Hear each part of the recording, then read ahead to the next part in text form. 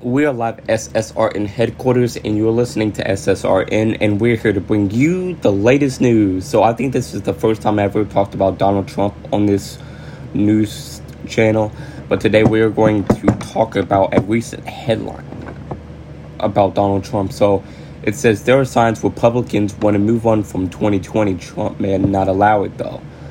Recent polling, fundraising numbers, and actions of Republican state house leaders have suggested that while Trump continues to claim that the 2020 election was flawed, others have reached a limit. They just want to move on, and put their bid on 2024. And here's my opinion for Trump. I voted for Trump in 2020, and I'm not ashamed of that.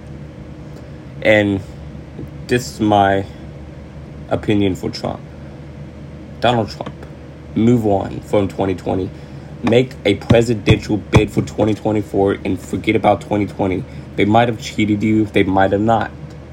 I'm not trying to go with the fraud claim, but if you think they cheated you, then they cheated you. But you should move on from 2020, because if you're still escalating about 2020 and still worried about the past election, then how are you going to prepare yourself for 2024? Because you want to be able to take back the White House and save America, but you're too focused on the past election.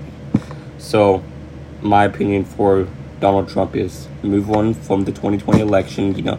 They probably cheated you, but you got to move on and, put a presidential bid for 2024. So yeah, that's my opinion for Donald Trump and this whole thing where, he can't move on from 2020. Like, honestly, if I was a candidate of 2020 and I lost the race, I would just, be like, it is what it is, and, congratulate my competitor, So anyways, thank you for watching. Not watching, listening. Thanks for listening.